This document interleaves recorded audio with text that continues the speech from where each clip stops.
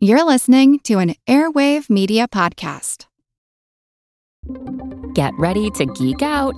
The Wired Science Podcast explores all the latest and greatest in science. Everything from strange diseases and biological breakthroughs to interesting tech and mysteries in outer space.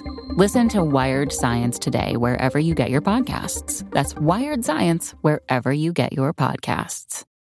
Here's a program from our archives. In the sport of fly fishing, you attract the fish with an artificial fly, designed usually to imitate the type of insect that would be hatching at a specific time of year. I'm Jim Metzner, and this is the Pulse of the Planet. You can purchase artificial flies commercially, but the serious angler ties his own. And you might be surprised at some of the materials that are used. Historically, trout flies are made from feathers and fur wound onto a steel hook. Austin MacFrancis is the author of Land of Little Rivers, the story of Catskill fly fishing. We now have many artificial materials that either are more visible or more durable, that float better, but still the old patterns are tied with the urine-stained belly fur from a red fox, the hackle off of the neck of a rooster.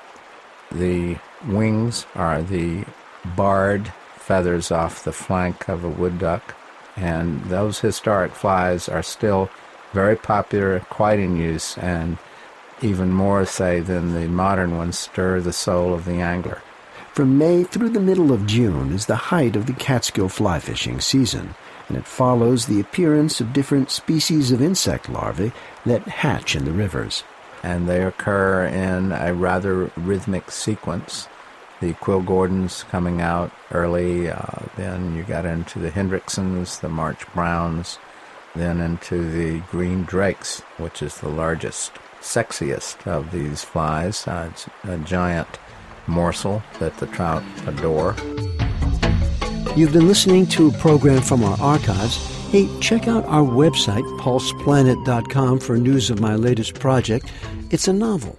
I'm Jim Metzner, and this is The Pulse of the Planet.